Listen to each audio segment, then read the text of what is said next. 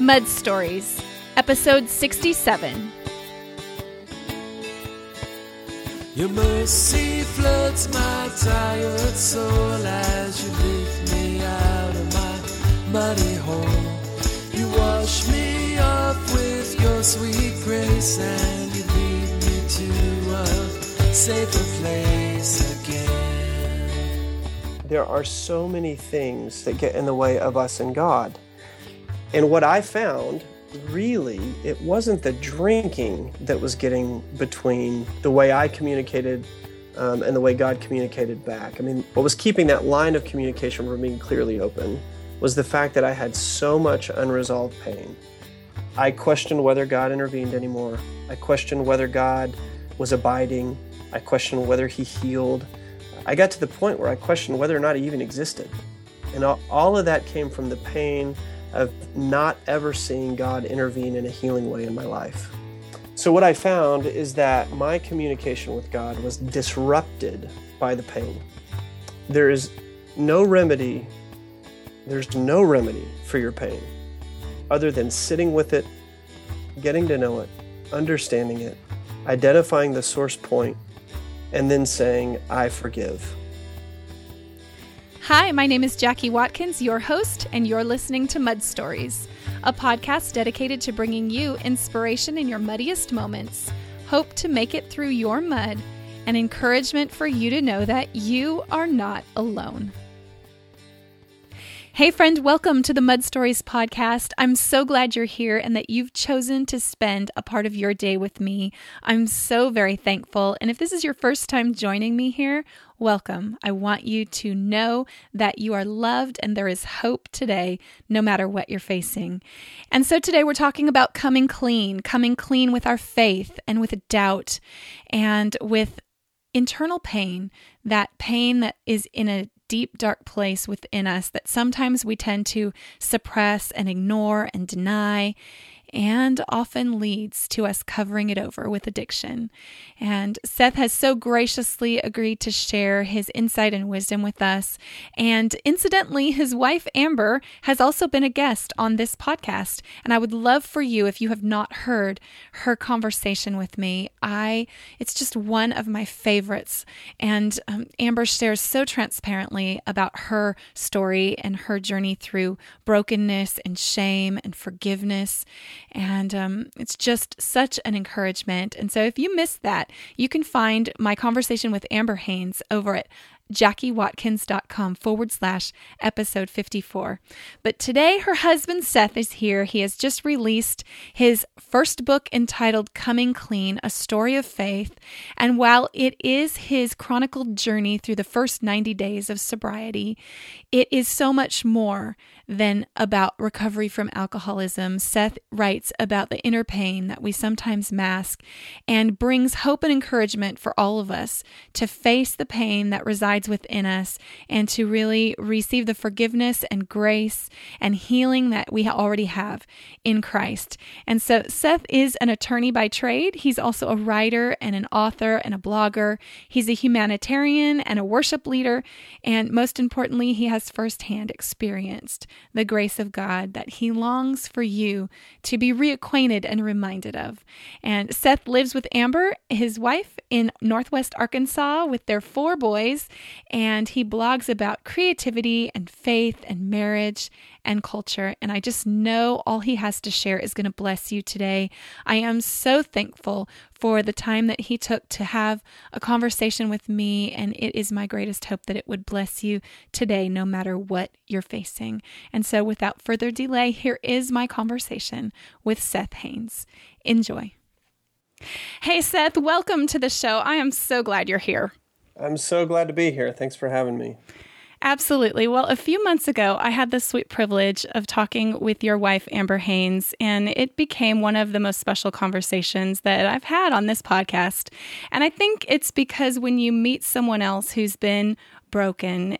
There's just a sweet connection there. And since talking to her, I have been really looking forward to not only reading your words, but having a conversation with you. And here we are. So I'm so thankful for people like you who are willing to really look deep within not only, where you've been, but where you are going, and to talk openly about it so all of us can learn and grow. So yeah, absolutely. Thanks.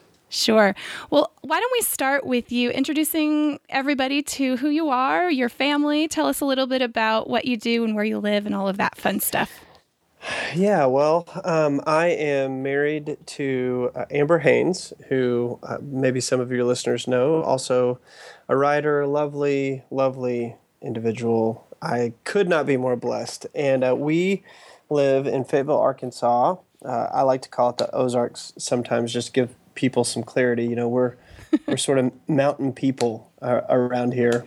And we have four children. Our oldest is Isaac, and then there is Jude, and then Ian and Titus is our youngest.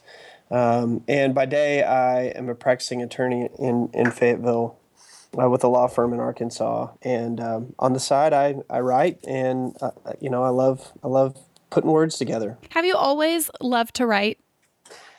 Yeah, I tell the story a lot. When I was in the probably 4th or 5th grade, I actually started testing my pen at short stories, and they were, not literary quality, to say the least, but I had a lot of fun doing them. And the first short story I sold was on the playground to Jenna Kohler for $0.25.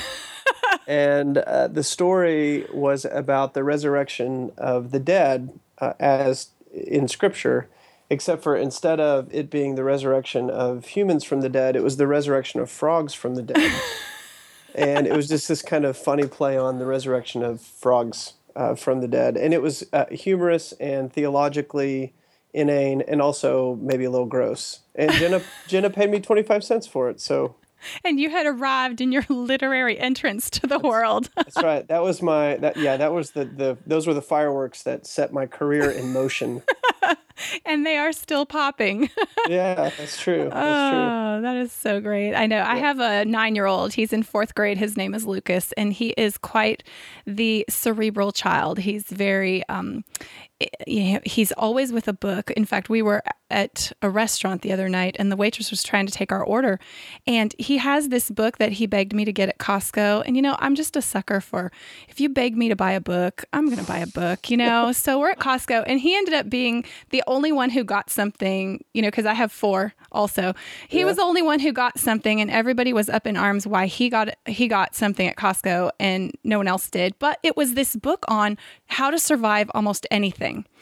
And it's one of those kind of books that has all this data in it and all these strategies, quicksand, earthquakes. This morning in the car, he was on the tsunamis, and so he has really taken to writing too. And he's just always thinking, anyway, the waitress was like, excuse me, what would you like? And I'm like, I'm really sorry. He just really likes to read. That's awesome. So, but it sounds like something he would do, sell some story to some unsuspecting 4th grade girl who is just adores him and just wants to hang out. Well, yeah, I mean, I don't think Jenna adored me as much as she pitied me. And maybe I took it as a sign of adoration as a kid, but I think now it's pity, but it's still a funny story to tell. So great. I love it. Yeah. Well, Seth, all of us face mud in life. You know this well. And, whether that's adversity, pain, suffering, sometimes failure.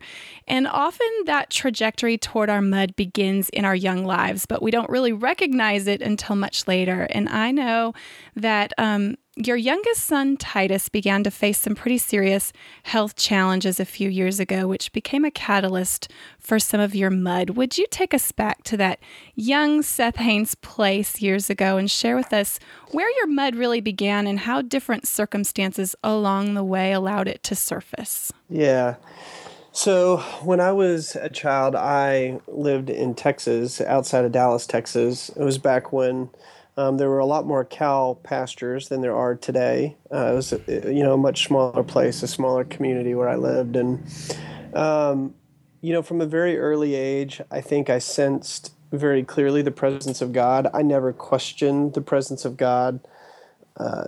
questions of faith or who is God or what does it mean that Jesus died or these things. I just never really had a sense of questioning there. And I think that's a testament to my parents. The way my parents raised me, they raised me in the church. The church was always a very loving place, a kind place, a good place. I had no negative memories of the church in my earliest days. And, for me, faith was simple, and it was as simple as going out and to the cow pasture across the street and playing and hearing whispers of God. I mean, even in my earliest days, I felt very connected to God. I was also asthmatic, and I was severe asthmatic. I was hospitalized twice with asthma, and it may have been, bronchitis or pneumonia, but it was all related to asthma. Yeah, respiratory problems. Yeah, respiratory problems. And so I never knew any different. It didn't scare me or bother me or make me think twice. I mean, I'd been asthmatic all my life. Now, my parents, on the other hand, were freaked out. As parents are, yes. Correct. And so they began to do anything that they could, to kind of see if they could bring me some relief. So they took me to allergists, various kinds of doctors. I think my mom even says she took me to some sort of new age healer at some point.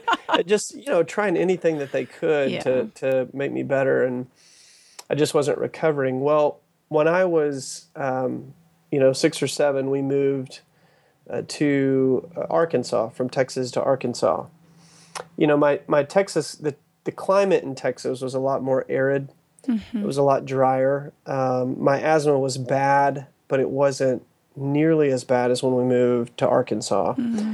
We moved into the woods, and there was a lot of pollen and a lot of moisture, a lot of mold, and my asthma went from being, extreme to extremely extreme.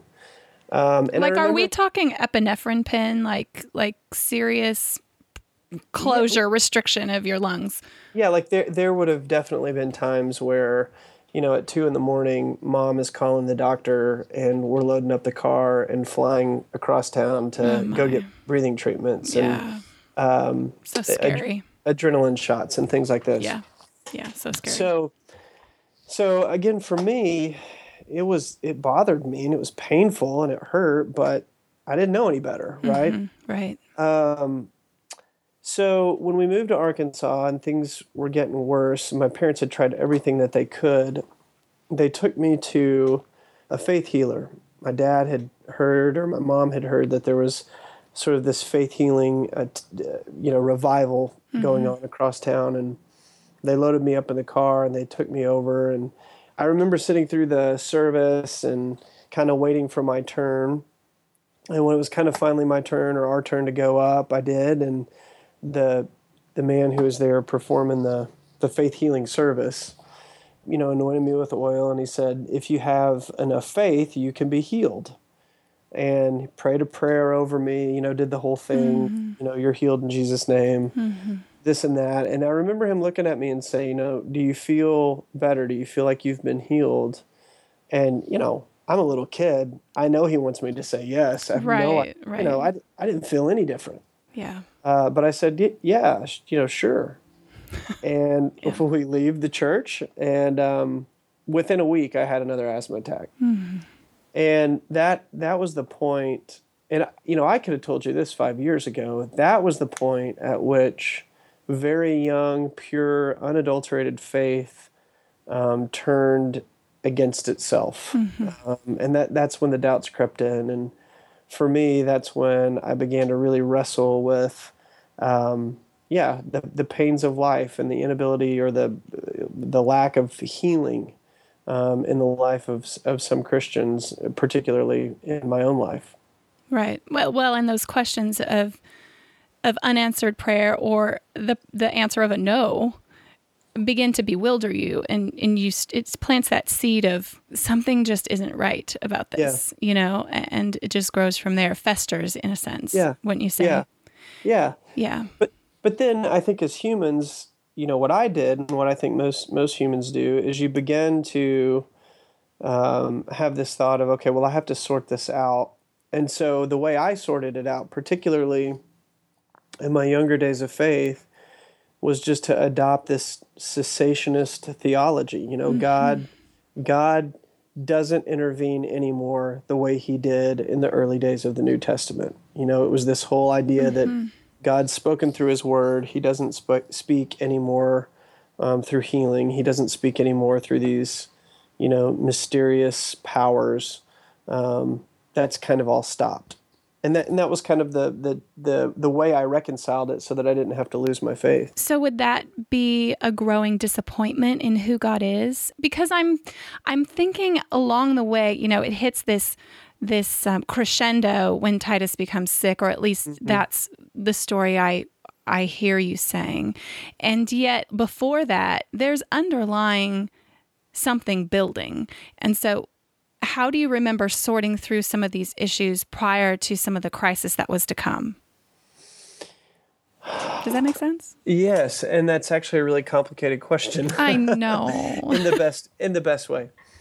I think if I'm honest, and this is probably something I've never really talked much about, so you get to be the first to help me talk through this. I think if I'm honest, that space after lack of healing until probably my early days of marriage, so, 15 years, I think that I relegated God to the cerebral part of Seth. You know, it was an intellectual endeavor. I didn't understand why he didn't heal. I didn't understand why he didn't come through. I didn't understand why sort of my childhood notions of God, weren't proven. So I sort of relegated him to this intellectual exercise. And I struggled through those years with all sorts of doubt. Is God really there? Can you really hear him outside of reading scripture? Why pray? Is there really any such thing as salvation?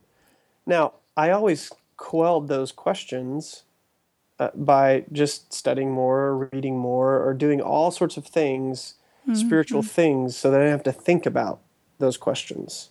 And I think that's probably the most honest way to sort of answer your question.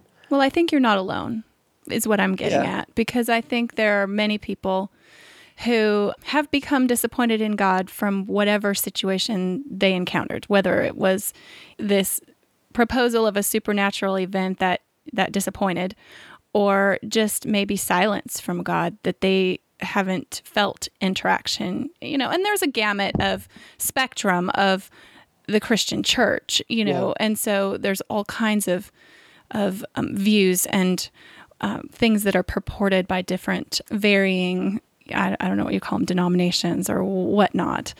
But I don't think you're alone, and I think intellectualizing it or systemizing it is one reaction, is one way of coping, which, interestingly enough, becomes one of the proposed addictions that you've laid forth for us to consider, Not coincidentally. Not coincidentally, which is why I feel like it's so important to talk about, because these are places that occur in the minds and hearts of people that I think we're not talking about enough. It's been said there's a refugee crisis out of the Christian church right now.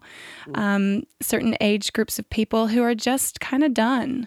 And I think it's because there's not been made space for these things to be wrestled through in an honest way, to admit our doubts, to admit our intellectualization as a coping mechanism, and so, we might not have perfectly tied up in a bow answers for these challenges, but I think to begin by actually verbalizing them and getting them out in the open and bouncing them around and living through it in community can be the beginning of some healing work. Yeah. I agree. And I think that there probably would have been people in my high school and college years in particular who would have had these conversations with me if I had felt the freedom to process. If I had felt the freedom to say, I don't see God intervening. I don't feel the hand of God in my life. Does God still intervene? What does that look like? What is the abiding presence of God? I think there could have been some people who led me into really good answers. But I was in a structure where vulnerability was not prized. Yeah. And conversation wasn't prized. And that's not to say that there weren't people there who were being very vulnerable and very conversant. It's just I didn't feel the freedom to go there in high school and in college. And that's a shame. That leads to the problems I have later in life. Right. Well, let's talk about those, because you write about how we all have pain. Pain is universal, but sometimes, many times, we don't identify it. We just manage it in subversive or subconscious ways. And then it's those acute situations in life that really heighten and bring to the surface the underlying pain that's been there all the time. And so what, in your experience, happened? Well, I think that's a really good way to put it. I continued to sort of intellectualize my faith. And I think as I moved on, I went to graduate school, as I began to kind of see the world, more of the world, be introduced to more and more people. Some of that sort of intellectual faith began to erode a little bit. I was no longer sort of locked within the denominational walls of cessationist theology. I started to have some other friends who experienced God in some very real and tangible, even maybe mystical ways. And so some of that started to erode, but I still had sort of put God in the you really don't heal box anymore. And I'd kind of done it without thinking. My youngest son, Titus, was born, and he was fine, normal, healthy baby for the first 6 months of his life. And then about 6 months in, he got a growth on his neck, and it turned out to be some sort of a staph infection. Mm-hmm. But they put him on some antibiotics, and as babies do on antibiotics, for the first couple weeks, he lost weight, and his body could never really kick that infection, and the doctors couldn't figure out why. And so he did another round of antibiotics, and then another, and his slow weight loss ended up being a very significant weight loss. And then as we moved into the summer of that year, he began not only to just lose weight, but he began to actually throw up meals. Mm-hmm. So he was vomiting his meals. He couldn't keep anything down, and the doctors got really concerned, and mm-hmm. they were scared. So they actually sent us to Children's Hospital in Little Rock, Arkansas, and we went into the hospital kind of not knowing what to expect. Our son wasn't gaining any weight. And, for this, it's probably 6 months from the time the growth happened until the time we checked into the hospital. And the whole time, I'd been praying for my son, Mm-hmm. So at some point there, I think it was maybe after about the first week, the doctors come in and they say, we don't really know what else to do. A particular doctor came in and said, we don't really know what else to do.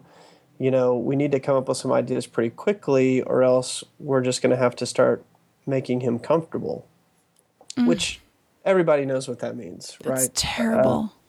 So the minute we hear this, you have a million thoughts as a parent.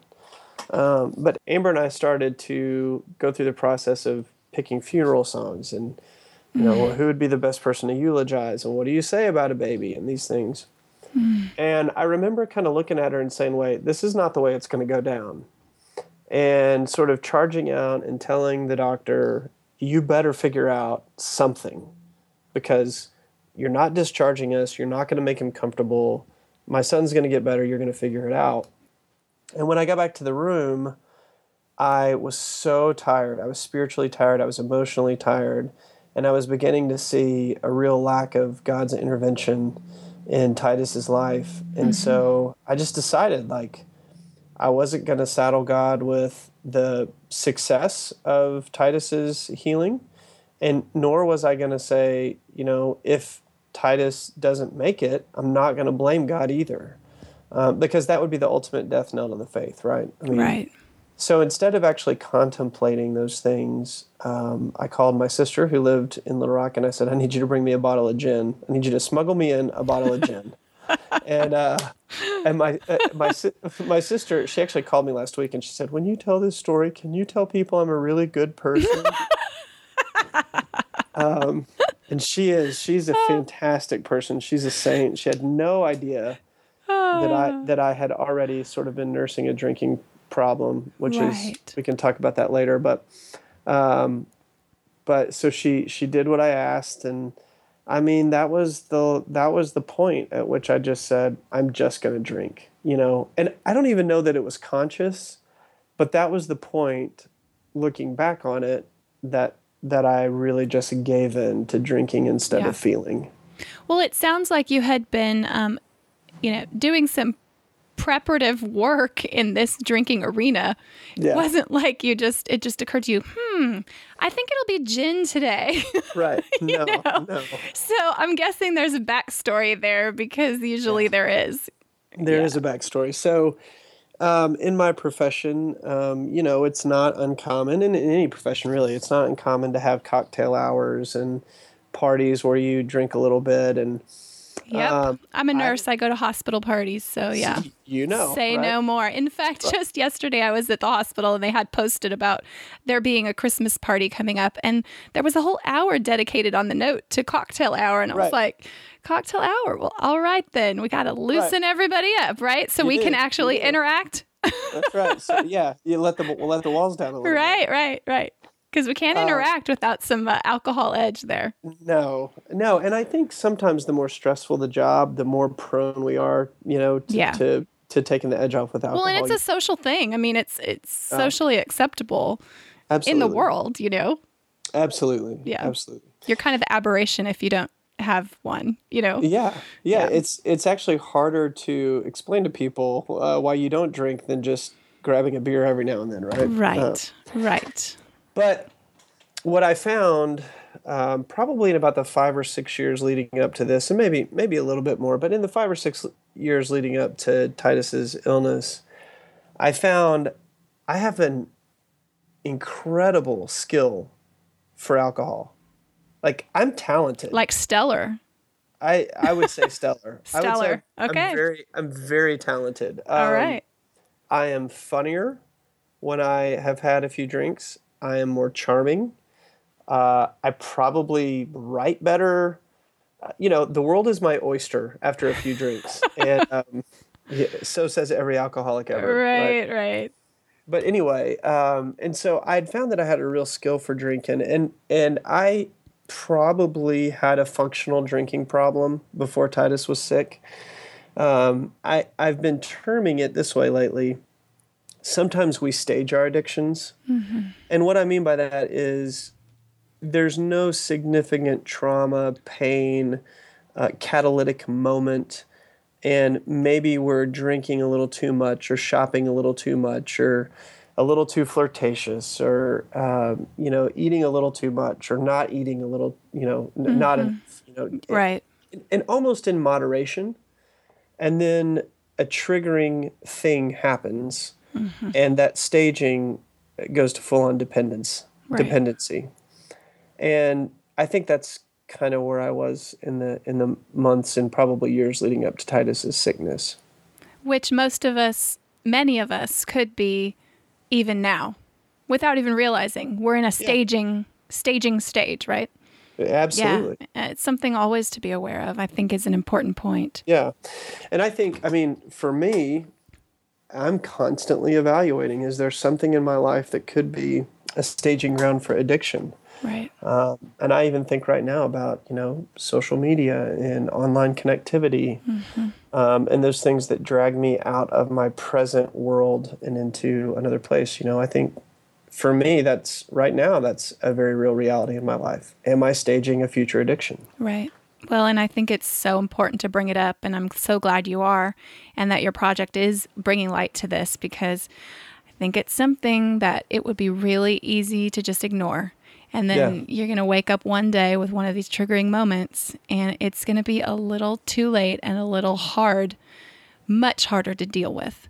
Absolutely. At that point, Absolutely. So as Titus continued to face adversity and a lack of growth and sickness, describe for us how it spun out of control. I mean, I don't want to hang a long time there because I want to get to the hope that you have experienced. But in order to appreciate that, where you've come now, it's important to really see what happened then. So what happened next as Titus continued to face problems? Yeah, I mean, that year was really topsy-turvy for us. And how long ago are we talking about?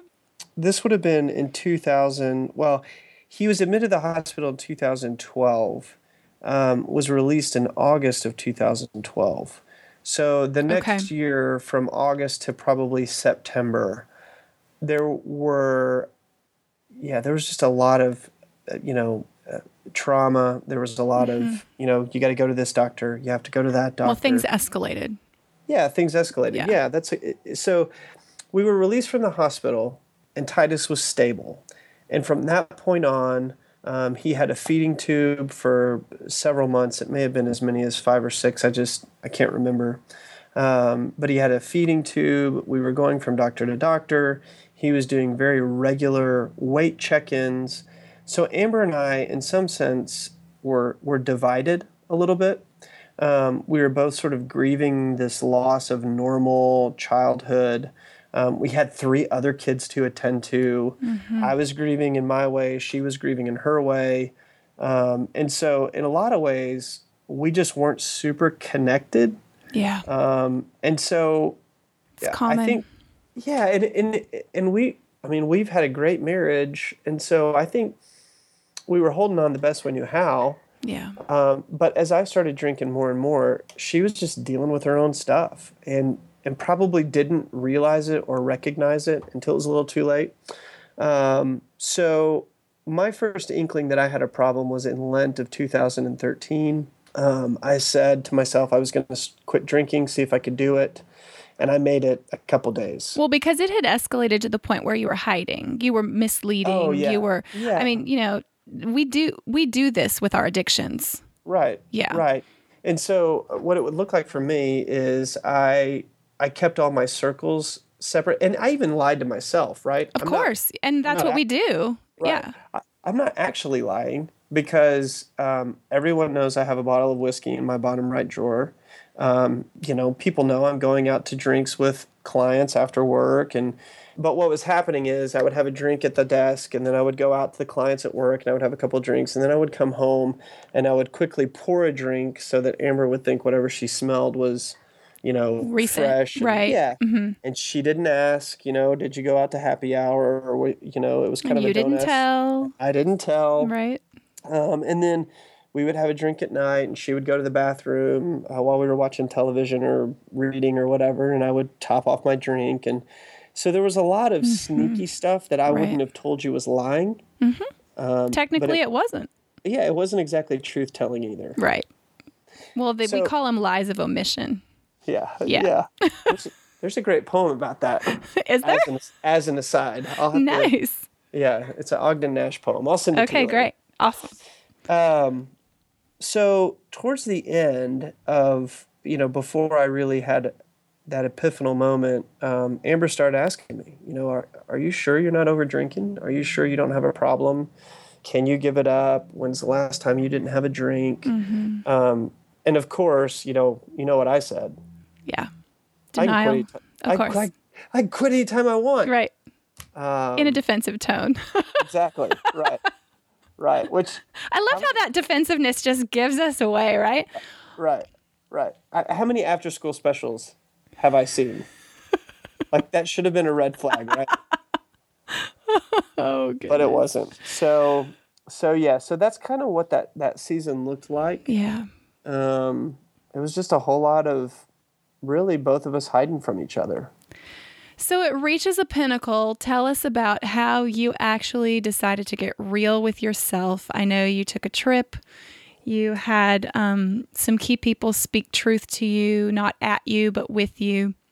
Yeah. And it led to a moment where you made a phone call to Amber. Talk me through that, and then what started to happen then. So I was at a conference in Austin, Texas, and there was a group of us who were staying together, hanging out for the weekend, And as we were, doing what we did, having conversation, playing music, I noticed that I was drinking significantly more than the rest of the group. And in fact, I was playing little games with myself, like trying to remember how many drinks I had had so that, people wouldn't think I was an alcoholic or think I had a problem, hiding drinks, making sure that I was serving everybody drinks to kind of keep them on pace with me so I wouldn't feel, bad about it. Right. And anyway, one night I stayed up entirely too late drinking. And the next morning, I woke up, I went to the conference venue, and I was standing in the lobby and I was talking to somebody, and I was just, really struggling. My head was hurting, the whole 9 yards. And I turned around and I saw a friend, Heather King, and Heather had just moved from Minnesota to Austin. And she had actually found out that a group of us that she had known were going to be presenting at this conference. And she walked over and said, good morning, or how did you sleep? And I looked at her and I said, how did you know you had a drinking problem? And it was the moment where... Wow. Not hello. Yeah, that's the normal thing to do. Right. Right. Why do normal? But it was that moment. It was the moment of clarity where I, almost literally heard the voice of God say, you can either take care of this now or it's going to get really bad. And so I look at her, I say, how did you know you had a drinking problem? And she looked at me and she cocked her head and she smiled and she said, don't you? And it was just this really telling moment. And the interesting part of that story that I don't write about is that we kind of had to move on from that conversation because I had to go lead a breakout session. And in the breakout session, she messaged me and she said, I feel like maybe I was a little bit dismissive and maybe we need to talk. And it was the most honest, open posture of, if you need to talk, like, I don't want to dismiss what just happened in the hall. Like, let's have a conversation. The weight of it. Yeah. And she really heard me, and it really sat on her in that 20-minute gap. And so afterwards we met up, and she began to walk me through what it looks like to have a drinking problem. And I began to say things like, I've never gotten a DUI. And she said, that doesn't matter, right? And I said, well, I've never hit Amber. And she said, well, that doesn't matter, right? And I said, well, I still have a job. And she said, look, that doesn't matter. The question is, are you dependent on alcohol? And it was, it just made perfect sense to me. Yeah. Dependent to function. Yeah. Yeah, absolutely. It made your functioning easier because it numbed pain. Yeah. I didn't have to think about pain. Right. So, and that would bear itself out. So she walks me through that conversation. I go back to the house. There are 3 friends there that are really close to me, and 2 of them came out, and I said, "Hey, man, I need to tell you what's going on." And I told John Ray, who's one of my closest friends, and now a mentor and a spiritual director, and he said, "Are you going to call Amber, or do I need to?" And he dialed the number. Nothing like a sweet suggestion. Yeah, exactly. Or ultimatum. You talk about accountability. Right. He's stellar at that, yeah. Right. And he's 50. As he should be, yeah. You got to cut him some slack. Right. So I made the phone call, and Amber answered the phone, and it was a very short conversation. It was, I think I need you to get rid of the alcohol. And she said, you have a drinking problem? And I remember still not wanting to really talk about that. Mm-hmm. And I remember the first time I said, yeah, I think I might have an issue. Just the weight of that was crushing. To speak it out loud. Yeah, just to say the truth, Mm-hmm. But there was not a hint of judgment. There was not any air of disappointment or high-mindedness or, nagging. It was just, okay, well, I'll see you when you get home. Would she say now that she already knew? Do you think? I think she would say yes. In fact, she told me the other day, I knew, but I didn't know how bad it was until I read your book. because even it's embarrassing. Oh, yeah. The truth is, it's easier for me to tell you the truth than it is to tell my own wife the truth. Because there was a year there that I wasted with my family because I decided I wanted to drink, and that's embarrassing. Yeah. Well, you feel less risky with someone who you don't know as well because there's not as much to lose, right? And someone who you're very intimate with, there's a lot to lose. Yeah. Yeah. And I think that there's also the sense that she knows that I was having a problem. And so why really unpack how bad the problem was? I mean, that was probably my early thought. And then as we moved on into the healing process of my own healing process, she was just so gracious to just go with it and not ask and not delve into it and just take my word that, it was bad enough, Yeah. Well, that's a testament to her own journey of brokenness, I think. What a gift to be with someone who understands brokenness and the journey through healing and forgiveness and all the places she's been. I mean, I think it's God's gracious gift to you both, really.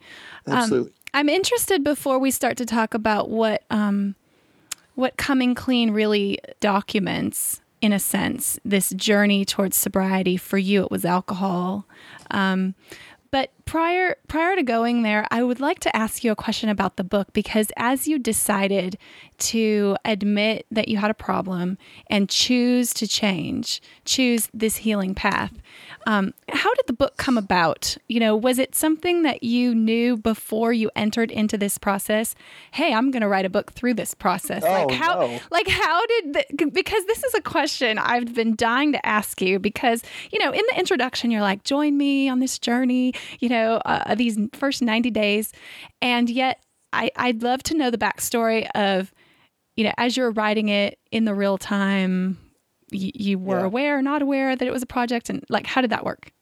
No, I had no idea it was a project. So the introduction, by the time I wrote the introduction, I was very well aware that it was moving on to publication. So, well, let's hope so. Yeah. The introduction, the word on Titus, some of the post log, I mean, that was all added after the fact. But right. The core portion of that journal, what had happened, the year before I had written a novel, and I still love it. It's one of my favorite things I've ever done, and it's sitting on my desktop. I mean, I've done nothing with it, right? But I love this little book. I say it's the great American novel, just like every other great American novel that's still sitting on somebody's desktop. But anyway, and so I was really concerned that I would never be able to write again.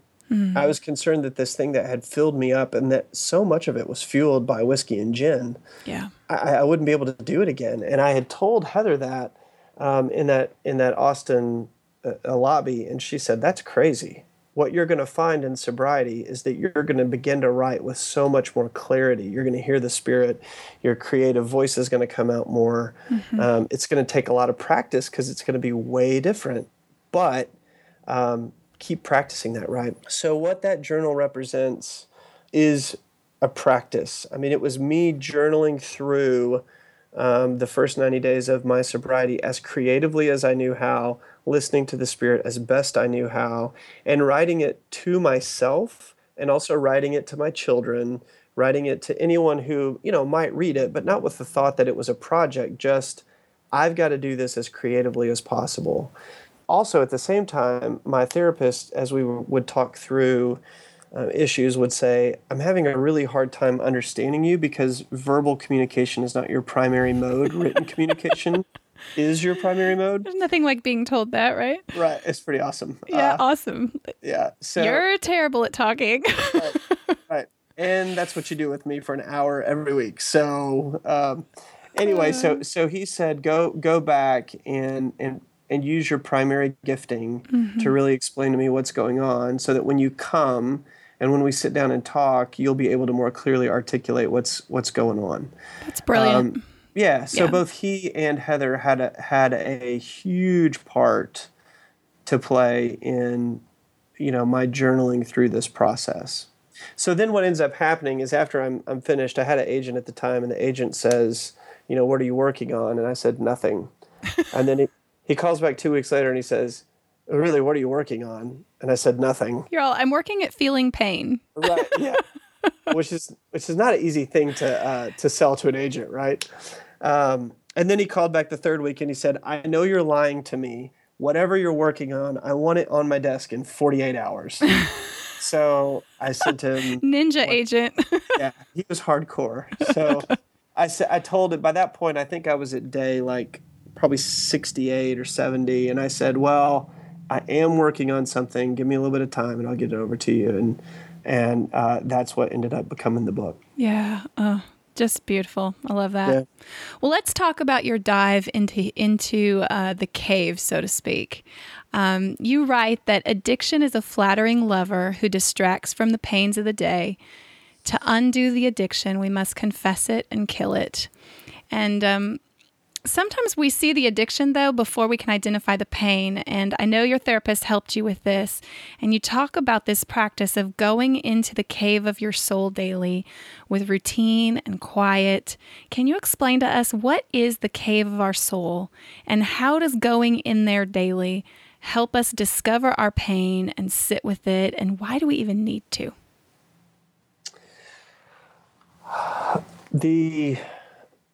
I want to answer the why do we even need to piece first. I think the foundation of our life with God rests in the creation narrative, right? I mean, I think where we start is in the creation narrative. God created us to have communion with Him. God created us to walk with Him in the garden and to speak face to face. And throughout the course of life, man made choices that separated that face-to-face-ness.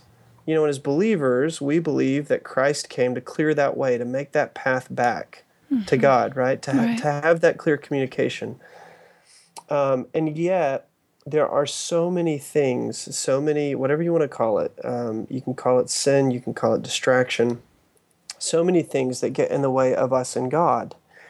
And what I found was really, it wasn't the drinking that was getting between the way I communicated and the way God communicated back. I mean, the breach wasn't my drinking. What was keeping that line of communication from being clearly open was the fact that I had so much unresolved pain. I questioned whether God intervened anymore. I questioned whether God was abiding. I questioned whether He healed. I got to the point where I questioned whether or not He even existed. Yeah. And all of that came from the pain of not ever seeing God intervene in a healing way in my life, right? So what I found is that my communication with God was disrupted by the pain. Mm-hmm. So that takes us to the cave of the soul. Right. Well, and the alcohol was a manifestation of the pain. Absolutely. But I think what I'm hearing you say is it's important not to get hung up on our behaviors and what we do, the guilt of feeling bad about what it is, and it's way more important to see what's under it. Absolutely. Because Jesus has already forgiven us for the stuff.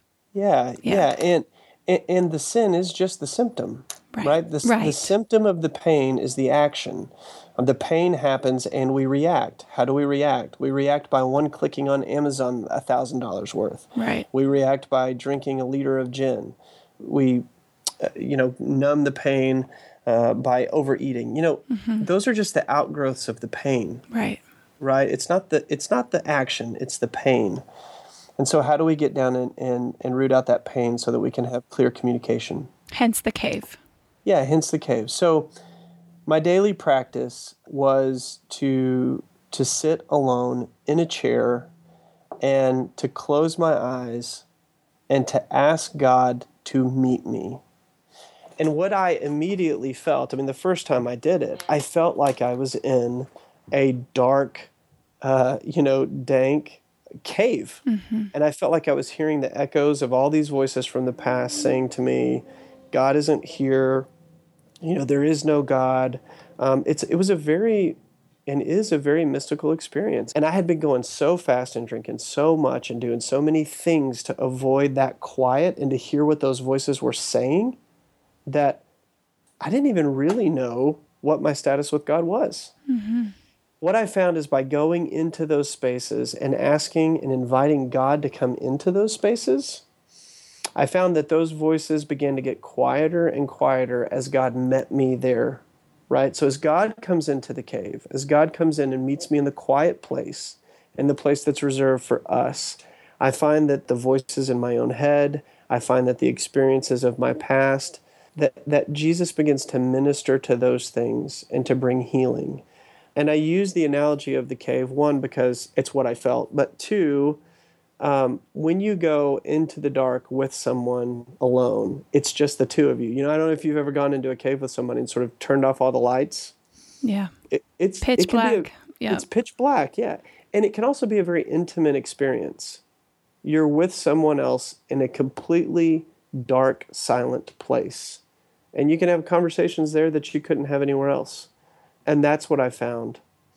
There's also a story I would find out in the process, actually, of exploring what I call the cave. There's an old story about St. Anthony, and he would go into he was a desert father, and he would go into these caves to pray, and he would go into the caves to meet with Jesus.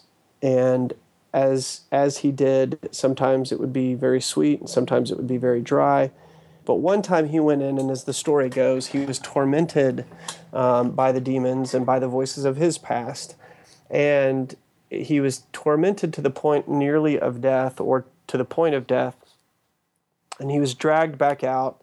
And he said, no, I got to go back in. I got to keep praying. And as he goes back in, and the demons come back, and the thoughts come back to torment him, he says there was a great light, and the light made all of the demons flee, made all of the thoughts flee. And it was the light of Christ that then came and ministered to him. And you can believe what you want about, the desert fathers and the stories of the saints, but I think it's a beautiful metaphor for what happens when we consistently go into the dark places of our life and say, Jesus, meet us there. He does, and he ministers. Yeah. And practically, when you were doing this, I have a question about how you chose to walk out this 90 days. I mean, it sounds like from reading it, you were at home. Did you work during that time? Did you choose not to do an outpatient or an inpatient kind of program? Everybody detoxes in different ways. And so as a side note, I was just curious about that. For those people out there who maybe today might be deciding, hearing your voice, today's my day. Today's my day. I'm going to speak out loud. I have a problem. Yeah. I think there's really no right way to do this. I wish I could give the definitive answer, do inpatient, do outpatient. There's just, it's too complicated. I did not go to an inpatient treatment facility. I had a therapist who was also a really good friend, and he met with me once a week. And I had a really strong community of faith that knew what was happening, what was going on in my life, and that would call and check in and ask if I was doing okay. I also had a really loving and supporting wife who was good to give me all the space I needed at night to process after the children went down, and to sit alone in prayer, and to find silent places to kind of go into my cave and ask God to meet me there. So for me, I had all of the pieces of the puzzle sort of aligned to do it outpatient. There are some people that don't have that. Yeah. They don't have access to a therapist. They may be in a marriage that's struggling. Mm-hmm. They may be in a job that is complete hell. And so for some of those people, they may need to go in-house. Yeah. Or there may be people who need to do it through a 12-step program, like an AA or an NA program. For me, I had so much support that the other pieces seemed a little bit unnecessary. Yeah. Well, that's good to know. I think you're right and wise to say that it is different for each unique situation. And, if you are struggling today, it's important for you to be safe and to have community around you. I think you are a champion of community, right, Seth? Yeah, absolutely. Community. Yeah. We can't heal alone. Yeah. So I've written about this recently, and the more I delve into recovery, the more I just think it's true. In Ephesians 5, there's that run about don't be drunk with wine, but be filled with the Spirit. And everybody likes to quote that, but they forget what comes after that. And it's the scripture that talks about speaking to each other in songs and spiritual psalms and hymns and And it's really talking about the community of faith. And what that passage, I think, in context is saying is, don't engage in these sins of isolation, drinking, drugs, sex, eating disorders. These things of isolation, they separate you from God. But instead, go into the community and be a part of this community that's going to speak spiritual healing to you and spiritual support to you. That's kind of our escape hatch as believers from those sins of isolation. Be in Christian community. And I found that completely worked. Yeah, I think that is so key, to be in community. And a lot of us who end up being in a place of addiction have denied community in our lives. And that's how we've landed where we've landed, because we isolate ourselves. And it's important to choose vulnerability. And of course, it has to be safe people. There are, you and I both know, there are well-meaning but extremely judgmental and dangerous people. And so it's important to find those people. I'm interested in knowing more practically about the process of journaling and working through the issues of, wrestling through God saying no to us, the example of Jesus and how, he surrendered to God the Father, and how that's an example of us in our healing journey. And then the piece of forgiveness. I know that's a lot to unpack, but just pick whatever you want to share in that, because I think those pieces, as people walk out their surrender of addiction and their willingness to sit in discomfort, to face anxiety, to acknowledge pain and name it and release it to God. These are all really good thoughts to ponder. And I'm wondering if you have anything practical to make as a suggestion to someone hurting today. Yeah, I'm glad you asked that, because I feel like a lot of times I do speak in metaphor. It's who I am primarily as an individual, as a writer. I do tend to work in metaphor. I appreciate and enjoy, and sort of it makes sense to me. But a lot of people have said, okay, well, what does the cave of the soul have to do with me practically? Because it can feel scary to sit there in silence and say, okay, Jesus, be with me. And you sit there and it feels like, okay, nothing's happening. Am I crazy? Is God not showing up for me? And on that point, let me say this. Somebody asked me not too long ago, what does the voice of God sound like to you? And I said to them, it sounds a whole lot like Scripture being read to me from my own voice. Yeah. It sounds a whole lot like my voice, just the words of Scripture. And so I say that to say, if you're sitting in the silence and you begin to hear the things of Scripture sort of going through your head, you can be assured that's the voice of God speaking to you. Right. I just give that as an encouragement. But with respect to the practical piece of it, I would say, first of all, journaling is always a fantastic tool. I think that there's a long list of people who would say, I pray best when I'm journaling. We've all known people who've kept prayer journals. We've all known people who have journaled through their process of self-discovery, and you find your pain points. You begin to find the places in your life where you need healing. Those things begin to kind of uncover themselves, and then you can pray over them as you work that out. I've never been a big journaling person. It just happened that when I began to walk from this significant trauma, it was the best way for me. The journal was the best way for me. And so it was really a beautiful experience for my first real time to, be committed to journaling, for it to kind of work out this way. And when I say work out this way, here's what I mean. As I got to the end of the journaling process, what I began to be reminded of, again, as Scripture was being read back to me in my own voice, I began to be reminded of Jesus in the garden. I remembered him saying, Lord, let this cup pass from me. And what he was really saying is, I've got a whole bunch of pain that I'm about to have to go through, and I don't want to go through it. Mm-hmm. And God said, son, guess what? You get to go through the pain. Like, here's your chance. You're going to set an example for the rest of the church. You're going to walk through the pain of your life. You're going to walk through the pain of bearing the weight of the world's sin. right? So all of the things that I've dealt with, all the pain in my life, all the pain in your life, all the pain in Amber's life, like, right? Jesus is walking through that. And I remember saying, okay, well, Jesus is my example, right? I guess I have to go through the pain. And then I continued to hear Scripture speak in my own voice again. And I walk through the Passion narrative, and I see Jesus on the cross, and he's looking at the people who've just crucified him, and he says, what? Father, forgive them, for they know not what they're doing.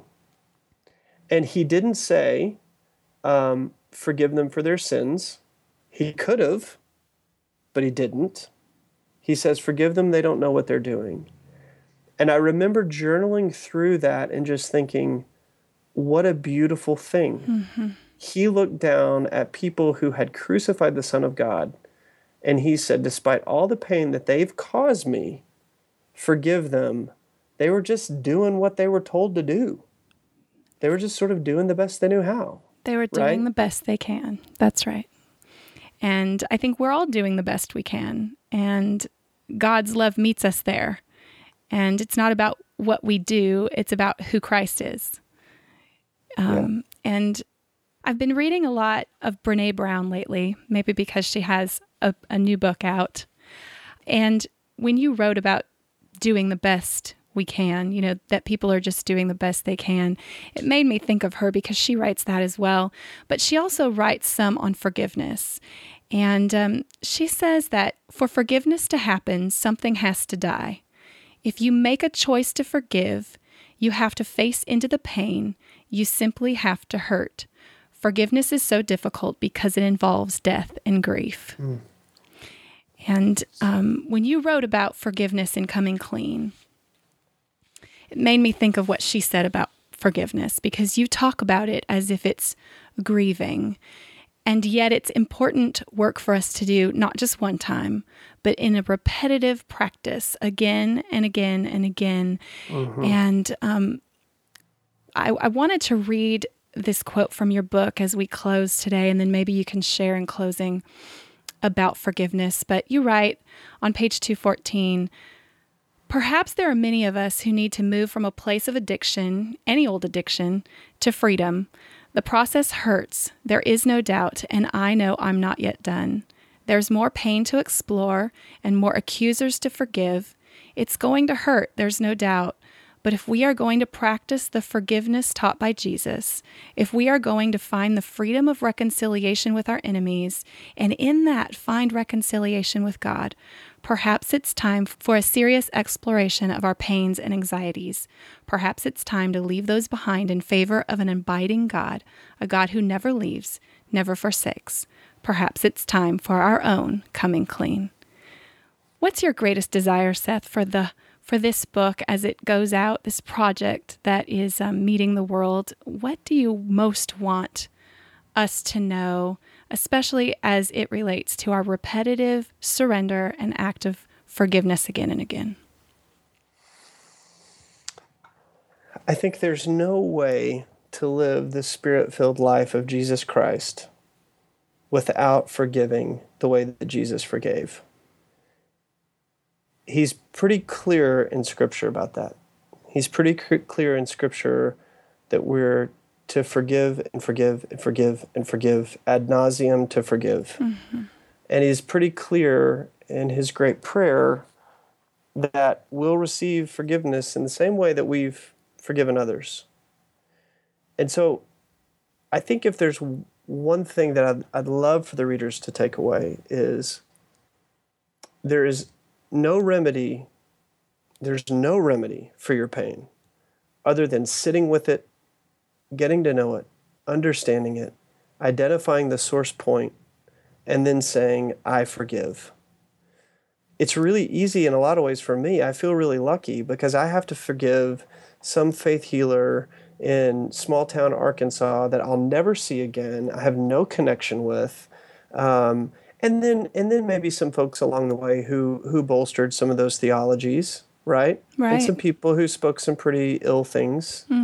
But in a lot of ways, I have it easy, right? I haven't been abused. I haven't experienced so many of the pains that so many people experience.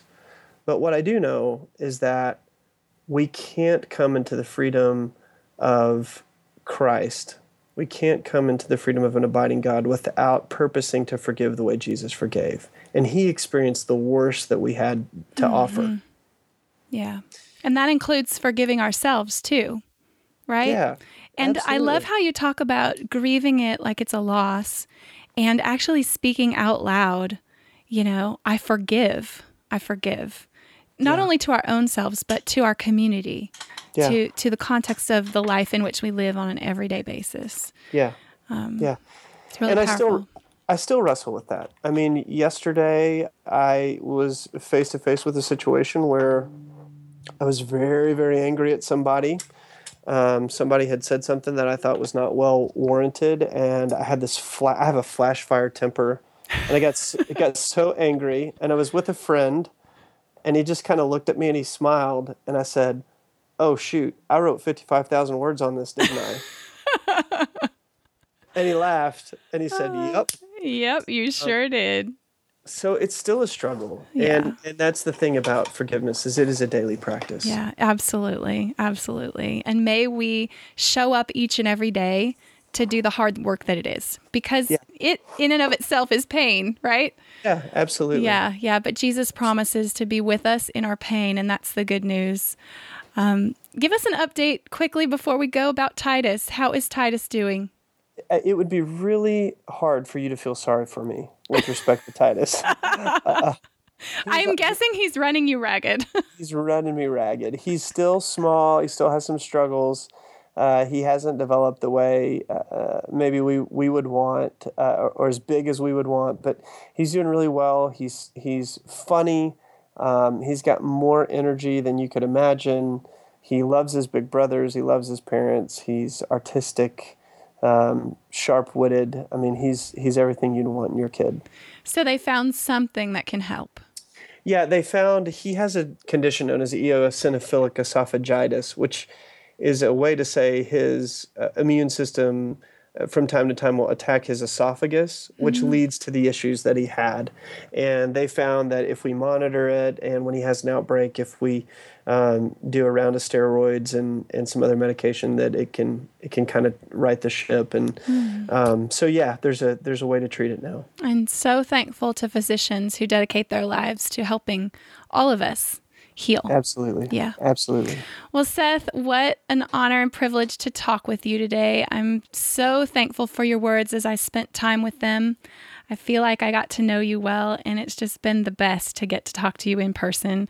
And thank you. I'm praying not only for you and Amber and your family, but for all of us who have pain, that we would choose to name it and sit with it and invite Jesus into it and surrender and do the work of forgiveness and live a life of coming clean. So thank you for helping us do that. Yeah, thank you. Thanks for having me. Where can people find you online, Seth? They can find me at SethHaines.com, and I'm on Twitter at SethHaines, SethHaines. And they can find Coming Clean at Amazon or Barnes & Noble or wherever local books are sold. Preferably your local Barnes & Noble. Sounds great. Well, I hope you and Amber have an amazing week. We are cheering from here and so thankful for you, truly. Well, thank you. Thank you. Thank you. Have a beautiful day. You too. Okay, bye-bye. Well, that's all for this episode. I am so very thankful to Seth for all he shared, for all he dared to write, and for this message that he's sending out to the world. And so today, if you need the message that Seth has shared today, I would strongly encourage you to go get his book. And if you know someone who needs to hear the message that they can indeed be free from their pain, that they can surrender their addiction, that they can say today can be the very first day that they say, I have a problem and I want to be healed and I want to be whole. And I know that Seth desires that, and so do I. And so I'm hoping this was an encouragement to you. You can find all the show notes and everything mentioned in this episode over at my page, JackieWatkins.com/episode 67. And if this podcast episode has blessed you, I would love it. It would mean so much to me if you would consider going over to iTunes or on your Purple Podcast app on your phone. If you would consider going over there and subscribing to this show, consider leaving a rating or review. And if you would just tell one person about the Mud Stories podcast, I know that these stories would bless so many struggling hearts that are hurting and in pain and feeling like, wow, has God left me? Does God even see me? Is God even working in my situation? And I'm here, and this podcast exists for you all to know, yes, He is with you and He is working it for good. And there is nothing that God will not redeem. I hope that God meets you in your most real, secret, darkest, cave-like places of your soul, and that you will be able to experience Jesus meeting you right where you are. And so no matter what you're facing today, no matter where you've been or what lies ahead, may you find a grateful song to sing. I'm so thankful for you, and I can't wait to see you next week. Have a beautiful day.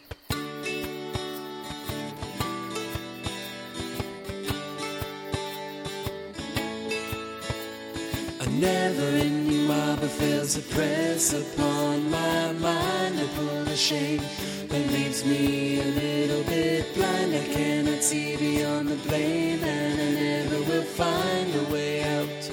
And then I feel you next to me. You lift my head to see.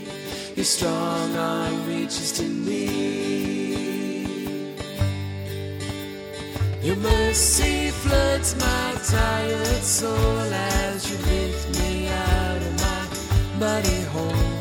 You wash me off with your sweet grace, and you lead me to a safer place again.